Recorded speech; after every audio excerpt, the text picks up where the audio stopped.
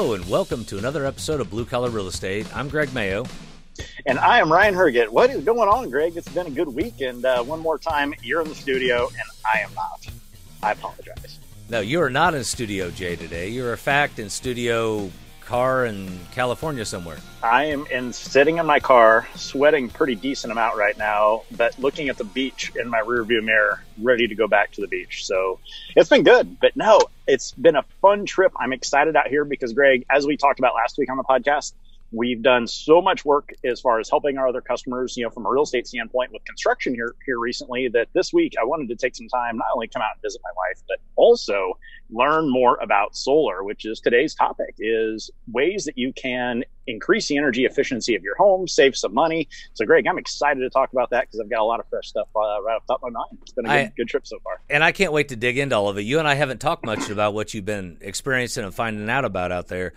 But before we get to the solar part, which we're going to kind of talk about and tease a bit at the end, let's just start with electricity in general, because we have some ways we can save money in the home, right? So many little ways too. I mean, very inexpensive ways that when you do enough of them, the compound effect of that is you save a pretty decent amount of money every single month. So let's kind of dive right into that if you don't mind, Greg. Hey, you know what? Before we dig into all that, I want to thank our sponsor, Stacy Mayo, the Scott Miller team at Ruoff Mortgage. They do a great job for us and our clients. And I tell you what, Ryan, through all this COVID stuff and all the lockdowns and the craziness that's going on in our market, they are killing it every single day. Oh man, they're out there working their tails off. I know, talking to Stacy, it's not slowed down much, even if at all, on that side of things, because there's so many refinances going on. Interest rates are still amazingly low. I think I saw on Scott's rate sheet he sent out the other day that you can still, and again, as of this recording, it's middle of May 2020 right now, but you can get a 30-year fixed rate at 3.25% and a 15-year rate at like 2.75. It's insane right now. So there's so many people that they can help. So definitely wanted to give a shout out to them as well. And as we start talking about electricity, I just want to say what a bright group of people they are over there at Ruoff. But so beyond that, see what you did there. That was good. I couldn't help myself. So electricity, before we get too deep into the solar and that kind of thing, which we're going to tease toward the end, but I want to talk about where it comes from, particularly in this country, because I don't think a lot of people understand. Now, in order, the three biggest sources for electric energy in this country are coal, burning natural gas, and then nuclear, which is burning everything. Each one of them has their own set of problems, right? Coal's fairly cheap. Nuclear, you have that whole toxic waste thing when you're done, and stuff like Chernobyl. But details. But yeah, so they all have their problems, they all have their issues, and there are things we can do to use less of those fossil fuels and nuclear energy. Upgrades and updates we can do to the home that'll save us money and be more green friendly. Am I right? Absolutely. So let's kind of take a look at some of the more inexpensive things that people can do throughout their entire home that, again, the net effect of doing enough of these small things is you truly save a pretty good amount of money every single month. And, that really starts with the light bulbs in your house. I know that just as anything, technology has evolved so dramatically, especially when it comes to the different types of light bulbs. So, Greg, let's kind of talk about, the two or three different types of options that, people have when they're out there looking, because there's certainly different types of light it gives off. But more importantly, from an energy effectiveness standpoint, what's the difference in the different types of light bulbs that people can purchase in their home? Yeah, so let's just take it in historical order. On the screen here, and if you're not watching on YouTube, just jump on over there and check it out. What we see pictured are reproductions of monofilament light bulbs, right? This was the first kind of light bulb we had. It literally heated up these filaments, these wires inside, and those wires produced light. The problem with those is they produce more heat than light, so you're wasting a lot of energy heating your light bulb, right? They're grossly inefficient, but they were the standard for a long, long time, almost 100 years. Yep. Then we came out with CFLs. Now, what's CFL stand for, Greg? Because a lot of people may have heard of, the fluorescent lights, et cetera, but what's the CFL actually stand for? So the CFL picture, it's a compact fluorescent, right? You see the fluorescent in the spiral, if you will. Everybody remembers what my little brother calls the lunch lady lights, the 2-foot office lights that were the long tubes. I don't know what I'm doing this for. But they took that technology and shrunk it down into this. And it basically, the electricity charges the particles. They go around really fast, back and forth. Problem with these lights is, and they do last longer and they use less energy than filament bulbs, but the problem is they contain mercury. I didn't even know that. That's a good point. That's a really good point. And so they have to be disposed of in a certain way, right? You can't just throw them into the landfill. Got it. So what's the next option that people can purchase? Because I know those, and again, for those listening right now, what Greg's talking about, he mentioned the spiral look, but it's almost the light bulbs. It almost look like a spring, where, it looks like a little spring and they really give off, like Greg said, the lunch lady, light. It's that really bright white light that, some people appreciate, but certainly not everybody does in their home. Yeah, no, it's not really a mood light for sure. So, well, that's more eloquently said than I just did there, Greg. It is a mood light, just the wrong mood. Right. It's like interrogation mood. I was going to say the same. I picture sitting somewhere in the gulag and having somebody go, "Come, you talk to me. You give me keys. I take car." Anyway, that's a callback from another episode. I know. That was definitely, I think that was episode 3 where that story came out. So the newest technology, and the one that's really the best option, is LED. Okay, which stands for what, Greg? Light emitting diode. So, got it. And this is a similar looking one. Again, for those people not watching on YouTube but listening on Spotify or iTunes, whatever you're listening on right now, this is that very modern looking light bulb. Sorry to interrupt you, Greg. Yeah, it is, but it's the same shape as, an old-fashioned light bulb, right? Which is one of the things they did well. You can get them in a blue light. You can get them in a more of a sunlight, daylight kind of coloring. You can do a lot of different things with them. The coolest thing about them is, number one, they use a fraction of the energy of a filament bulb. Number two, one bulb can last up to 20 years in a fixture in your home. Which is so awesome. I mean, you don't have to go up and, literally replace lights, especially the high ones. If you put these in, and I know most new home builders, especially here in the Indianapolis area, are now going to putting these in their homes as a standard feature now. So it's super, super cool that, a lot of builders are really, adapting to this, technology as well, and really working to, produce as green of a home as possible. It's pretty cool. And like you just said, Greg, you don't have to replace them every 3 months, 6 months, whatever it may be. No. And we moved into our house 7 years ago. And every fixture I put an LED bulb in when we moved in, it still works and it still has the same bulb in it. That's cool. That's fantastic. That's cool. That's actually a really cool story. And again, small things, Greg, you can probably expect to pay, an extra $2 a light bulb here, for one of these versus the older, style of lights. But, again, when you look at how many lights are actually in your house, how often those things are on, the compound effect of using this type of technology over the older ones, even though it might cost a couple dollars more up front, is a huge amount of savings and time as you're, staying in your home. So let's dive into the next one, Greg. Beyond light bulbs, what are a couple other small items that people can do, things that they can pick up at their local home, Lowe's or Home Depot or something like that, that can make, pretty big impacts, to the energy efficiency of their home? Well, one thing we talked about, you and I talked about earlier. So I know it's hard for people to believe, but there were some production builders in the 90s, early 2000s that maybe weren't as quality forward thinking, shall we say? Or maybe is concerned about energy efficiency, or is concerned about building quality, perhaps. But not to mention 100-year-old homes where insulation wasn't a huge thing, right? So what we have pictured here, and you can go get these at any home center. You get them in like 10 packs. It's a foam gasket that goes behind your outlet cover. Okay, so if you live in a home that was built prior to 2012 and you're listening to this right now, I want you to walk over to an exterior wall in your house, okay, and put your hand there, specifically in the colder months. Put your hand there and you will literally feel cold air blowing through your outlets. And that's all this piece is. You can get them for 90 cents a piece, if that, or probably less.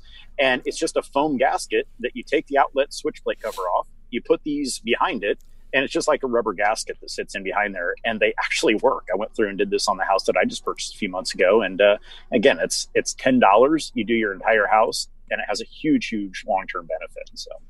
So again, and just to reiterate, we're talking about small things you can do many times yourself that make a big impact over time. I love that. Let's talk about appliances. Oh my gosh, this is huge. And I've got a quick funny story on this real quick. But I was in a house, this is last spring, so spring 2019. And the buyer that I was helping, she was a registered nurse, and her husband was an electrical engineer. And so they're very analytically minded people, and they ordered every single type of inspection you could. In addition, it was a house that had the old power cables literally running through the backyard, right? Well, I'd never seen this before, but he brings this like radiation emitting testing tool thing. It was really, really cool. But there was more radiation coming from the old I'm sorry, not dishwasher, but stove in this house because of all of the old wiring and stuff. Now, this thing had to have been straight out of 1960. I mean, it was like the old yellow. I mean, it was just old. But when he puts this up there, this thing's emitting, and it might not be radioactivity, but it was emitting some form of electromagnetic charge that could potentially be detrimental to your health. And this old appliance was worse than everything else in the house. So just a small thing, and not to mention that thing was probably not the most energy efficient at all. Oh, I would think not. And if you look, when you go to buy appliances, and we're talking washer, dryer, oven, microwave, dishwasher, refrigerator, right, your major appliances. Yep. You look for this sticker up on the screen. It's Energy Star rated. Now, basically, each appliance can save up to 25% in energy cost over an appliance that's not Energy Star rated. Again, that's huge over time and across all your major appliances. Absolutely. And, if you're, type of family that uses, you're cooking a lot, this is only going to compound those benefits over time, as Greg said. So appliances are absolutely a huge, huge area. Obviously, it's not the most cost effective way to, save energy on your house, but it's also a very effective way to save energy and perhaps a little bit bigger, hits than just changing a light bulb. So now go ahead, Greg. Sorry. I was going to say, and just another small note, and actually my 18-year-old reminded me of this when I was putting together show notes. Countertop appliances, toaster oven, yes. Coffee pot. If you're not using it, unplug it because they suck energy all the time. Yeah, anything that's plugged in, even if it's turned off, is still using energy in very small dosages. But again, if you think about it, you've got 3 or 4 TVs in your house. You've got 4 or 5, countertop appliances there, coffee maker or whatever else, toaster, and that stuff never gets unplugged. Again, you're still using energy for every single thing that's plugged in all of the time. Yep. So just being conscientious about that is, again, a very effective way that you could potentially save, several dollars a month. So what's the next big one we're going to talk about here? Well, Greg, since I don't have my show notes up right now and you are, let me ask you that question. Just guess, make something up. I don't care. Oh, well, let's go ahead and dive into another topic that I'm excited about. Let's talk about some different ways that you can save energy and actually maybe even, there it is. You just gave me the cheat sheet right on the screen there. Programmable thermostat. That's not where I was going to go because I didn't have my notes up in front of me. But this is huge. Programmable thermostats not only looking super cool in your house. What else are they going to do, Greg? Well, here's the thing, and let me just make a distinction here. We have programmable thermostats. What we have pictured are largely smart thermostats. Programmable thermostats we've had for quite a while, and you set a time and a day and where the temperature is going to be up or down. And it will save you energy. But a smart thermostat, that's the newest thing. A smart thermostat will learn your behaviors. It will learn where you set the temperature. It has sensors to know when people are coming and going. If nobody's in the house, it'll knock the temperature down a little bit. The heat or knock the cooling up to 74 or whatever. So it learns your behavior, thus being a smart thermostat. And over time, you'll use less and less energy. And these things have cool apps with them, like you can put on your tablet or your phone, and it'll graph per month, per week, whatever, and show you the savings you're getting by using that kind of thermostat. They're a couple $100, maybe $300. You can install them yourself. You can have an HVAC contractor do them, but well worth the money because, again, the savings over time is absolutely freaking huge. So, Greg, speaking of the HVAC system, there's also many other ways that people, perhaps, we've both been in the real estate business a long time now. You used to be a home inspector. How many times when you're looking at the HVAC system did you find a dirty furnace filter? Oh, all the time. All the time. Right. Which is one of the most simple things that you can do in a house to make sure that your system is, operating efficiently. And if you're looking at this on YouTube right now, or even if you're not, when you get parked or however you're listening to this, Google furnace filter, and you will find oodles of pictures of just disgusting, nasty furnace filters. And that's the stuff that every bit of air that's circulating throughout your house when you turn your furnace on, your AC on, it's passing past this filter. And, there's so many people that, struggle with allergens now, that all you have to do sometimes is change your furnace filter once a month, and you're constantly breathing fresh air versus breathing dirty air. Not to mention, it also makes your furnace work 10 times harder because it's having to pull that air through something that's basically clogged, right? Exactly. And look, as well as I do, there are as many kinds of furnace filters out there on the market as there are people on the planet. I mean, they're all different kinds. Yep. At the end of the day, the kind we had pictured, they run, excuse me, I think that one's probably $4 for the size that's in my house. It's a cheap solution. The first day of every month, I change it. That way I don't forget. It's super simple to do. And, companies like Amazon make this easy now, because you don't have to go buy just one. You can buy a box of, 12 of them, change one every single month, and you're done. You just set it right there by your furnace, and you just pop a new one in every month. As you mentioned, it's $12 to maybe $15.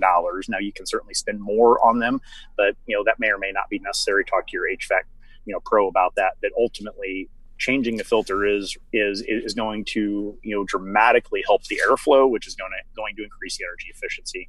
Not to mention help your health. And speaking of HVAC Pro, how many times have you had a client as a buyer do a home inspection, and it comes back that the HVAC system hasn't been serviced in 10 or 12 years?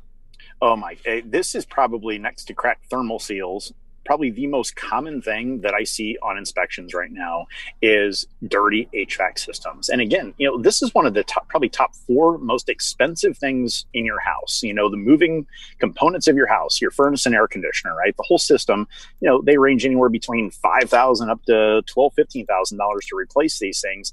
And they're just like a car. They need the oil change. Now, you can buy the best car in the world, but if you don't change the oil every, 3 to 10,000 miles, whatever they say, it's not going to last as long. And your furnace is the exact same way. So small thing, $4 a month to $10 a month, and you're going to keep that system running much, much longer. And plus, on top of that, you only have to have it serviced once a year versus having to have it, major, overhaul on it every 3 to 5 years because you're not maintaining it. I'll get off my high horse now. Sorry. So, funny story about that. When I was a home inspector, I got called out to do a pre-listing inspection on a house somewhere, we'll just say. So I get out there. The people that live there had owned the house for like 27 years, and I'm doing the pre-listing inspection. I get to the furnace, and there's the service sticker on there that shows last time a technician was out, what they did, yada, yada, yada, right? The last time a technician had been out was the date of install, which was 23 years ago. Wow. So it was probably looking pretty fresh. Yeah, no, it was awesome. So, and it was gas. So I popped the cover off. The burner tubes were just filthy.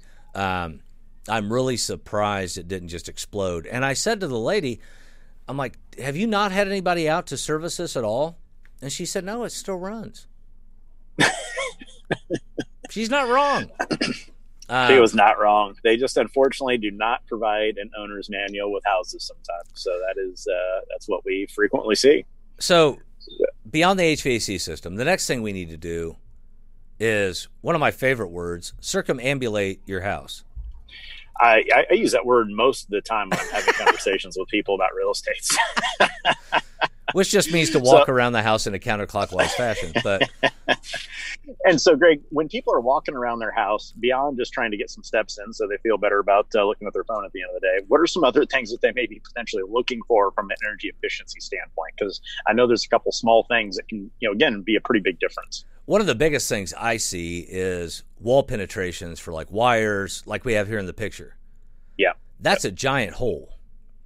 Now, not only are you opening your home up to vermin crawling in there and birds making nests and snakes and whatever other manner of critter, you're also losing a lot of energy through that hole, right? No doubt. No doubt. Especially, if your home's built, as a vinyl home, perhaps, where there's not a lot of, air resistance material, perhaps, behind the wall there. So it's, it definitely can create major problems. And again, those areas where you feel, just air coming through your house, literally. So go ahead, Greg. Sorry. So walk around and find those areas. Get a can of spray foam. It's fairly inexpensive, $10 or $12 a can, and fill those holes. That's the first thing. The other thing, and we don't have a picture of this, but look for cracks in the caulking around windows and doors. Look at the weather stripping on doors. Greg, how often should people have to, take care of caulking? Again, when we're navigating through inspections, general home maintenance sometimes varies widely in homes that we are, helping people purchase, and things like caulking or just interior exterior just general maintenance. Is that like a every year thing? Is that an every 3-year thing? What's your experience tell you about things like that? That's an every 6-month thing. Got it. So that's something you really need to be on top of as your home goes through each season. Yeah, spring and fall, right? You need to get in your attic. You need to get in your crawl space if you have one. You need to walk around, look at the window seals. You need to check your door seals. Like you said, something as simple as when it's cold out, putting your hand in front of the window. Do you feel air blowing in the side? Can you see daylight through your front door when it's shut? Things like that. And I love this because right now is the time of the year that I have to get in my crawl space, and I absolutely hate crawl spaces. I'm also not a fan of crawl spaces. but you're absolutely right, Greg, because if you don't do this, I can probably give you 10 names that I've helped of people in the last year where we have had major crawl space issues. When I say major, we've talked about this on previous episodes. I mean, crawl spaces that get neglected, now we're talking $5,000 up to $20,000 to have repairs done, because as crawl spaces get neglected, moisture, collects down there. It leads to problems like mold, rotted out sill plates, moisture down there, sump pump problems. I mean, just you name it. These are things that, if left unchecked, add up very, very quickly and create multiple other problems. And not to mention, the crawl space is another way that you can, insulate and, protect that part of your house. So. Go ahead, Greg. Sorry, I didn't mean to get off on a tangent, but no, dude, I love it. You're on fire today. Oh man, crawl spaces. That I've spent a lot of time talking to crawl space contractors in the last 6 months, especially. And I'll tell you a little secret for everybody listening out there. The reason crawl space contractors charge so much is because nobody wants to do it. Oh my gosh! I mean, Greg, you just mentioned it. I mean, who wants to get down in a crawl space where I've talked to these guys? They have to suit up because it's oftentimes wet down there. Lord only knows, is there snakes? Is there rats? Is there they're not the sexiest of places to go hang out and spend your time. So yeah, these guys are charging a premium because it's not the most enjoyable job of all time. Not to mention it's hard when you've only got, sometimes only 18 inches of clearance to be, jacking the house up, switching out a sill plate, doing all this. It's not the most, friendly environment to work in. No. And just to get in there, look, I'm 6 foot tall and 190 pounds. It is not easy for me to shimmy into that crawl space. And the older I get, the harder it gets. But so let's go from under the house. Let's jump up into the attic. Okay. And is that beautiful? Greg, oh my gosh. Look at that. Like majestic snowfall there up in the attic. It really is. And for those of you that are not, again, watching on YouTube, what we've got on the screen right now, this is blown in fiberglass insulation. So, any house that was built prior to 2012, again, I keep bringing up 2012 because that's when so many of the energy codes changed for the better. Okay. And so in 2012, you went from being able to put in, 5 to 6 inches of insulation in an attic, that was code at the time to now you have to have at least 12 to 13 inches of insulation, which comes out to be R38 insulation, up in the attic. And if you think about this is something that, I really appreciate, because while windows are a great way to save money on heating and cooling costs, in addition to everything else that we've talked about, this is one of the easiest ways to save a dramatic amount of money in your house, because you lose 40%. Again, 40% of all your conditioned air you lose through your attic space. Yep. And by blowing in more insulation in your attic, you're creating a barrier of resistance to keep that air that you're cooling and heating, the air that you paid for, right, in the house. So that way you're just not losing it through your attic. And that can also create other problems, which we'll dive into in another episode if you don't have enough insulation. But more importantly, you can do, this is something you can do yourself. You can get up there, you can watch a couple of YouTube videos, you can go rent a machine. Oftentimes the machine is free. I know Owens Corning has a really cool machine. You can go to Lowe's or any of the stores, buy enough bags of insulation, which are like 25 to 30 bucks a bag, and it covers around 100 square foot. You can get the machine and go do this yourself in an afternoon. And again, you can realize immediate savings on your on your heating and cooling bills. So it's a huge, huge benefit. I've got one last story. Sorry, I'm a little passionate about attic insulation.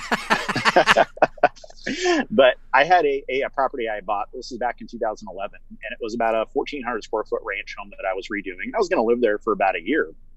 And in this home, again, it had maybe six inches of insulation. And when I bought this home to redo it, There was, I think my first couple months that I was in this from November to December, the energy bill was around 178. I think it's like 170, mid 170s or so. Long story short, I put more insulation in the attic. Actually blew up to R60, so it was almost 2 feet of insulation. The very next month, which is one of the coldest months of January, my energy bill went down to like $110. Wow. Okay? So an afternoon of time, and I started immediately saving almost $60 a month. That's incredible. And it cost me like $1,500 to do this in probably 4 hours of time, and immediately started saving $60 a month. So true story right there. I mean, I'm such a believer in this because I've experienced it firsthand myself. So now, if we can back up to that picture again. So like you said, Ryan, that's fiberglass insulation blown in. Sometimes it's pink, the fiberglass. There's also a kind of blown in insulation called cellulose. Unfortunately, I don't have a picture of that. It's basically ground up newspapers. So let's talk about that real quick, because I get asked this question a lot. I talk about this with the people that I've helped with houses a lot, because I'm always trying to stay in front of them and talk to them about different ways that they can be improving their home and saving money, things that we talk about on this show. And I get asked, what is cellulose? What's the best type of insulation? And there's 3 different types that you can consider. There's the fiberglass that we've already talked about. There's cellulose, which, as you said, Greg, is ground up newspaper with fire retardant chemicals in it that unfortunately wear off after a period of time. And then there's spray foam insulation, which is some newer technology, but it also is some of the most efficient and effective insulation that you can use as well. Correct? Correct. And that's what we have pictured here. There's no insulation on the floor of your attic, right? It's all up in the rafters or up in the trusses. One of the main benefits of that, in my opinion, from a guy who's crawled around in attics trying to get to light fixtures and ceiling fixtures and whatever, you have no encumbrances on the floor now. And as you said, you don't have 12 to 14 inches, or in your case 24, because you went great gonzo, but of this blown insulation that kind of wade through. This is way more energy efficient. It also serves as a vapor barrier. It's a little bit more expensive, but totally worth it. And in fact, I'm getting quotes next month to have, I have cellulose insulation in my house. It was built in 78. To get all the cellulose sucked out of the house, just like the blowing machine, but it works in reverse. And this installed my rafters. So I have unfettered access.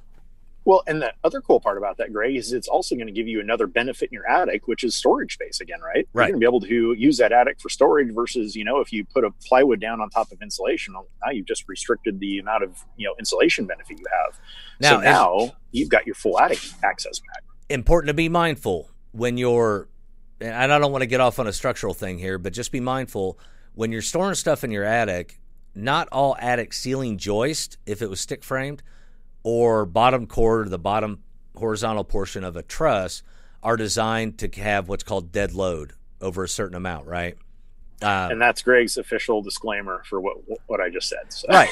Well, here's the thing. I went into a house, built the same vintage mine is, 78, a ranch, and I go into the garage, and there's a big sow belly in the ceiling. And I'm like, well, what the hell is that? So when I get up to do the attic inspection, they had so much crap piled up in the attic above the garage that they started flexing the framing. The only solution at that point is to jack up that beam again and install a new beam. So I just want to make that disclaimer. Super cheap. Super cheap. About $4,500. The other thing I want to mention real quick about blown-in insulation types: do not mix mediums. In other words, if you've got cellulose, stick with cellulose when you add insulation. If you got fiberglass, stick with fiberglass. There you go. So let's talk about some other ideas that, exist out there as far as, not only just saving money, but also maybe producing energy, Greg. Dude, this gets me all jacked up. I started to say charged up. Yeah, I probably should have. But look, let's talk about solar.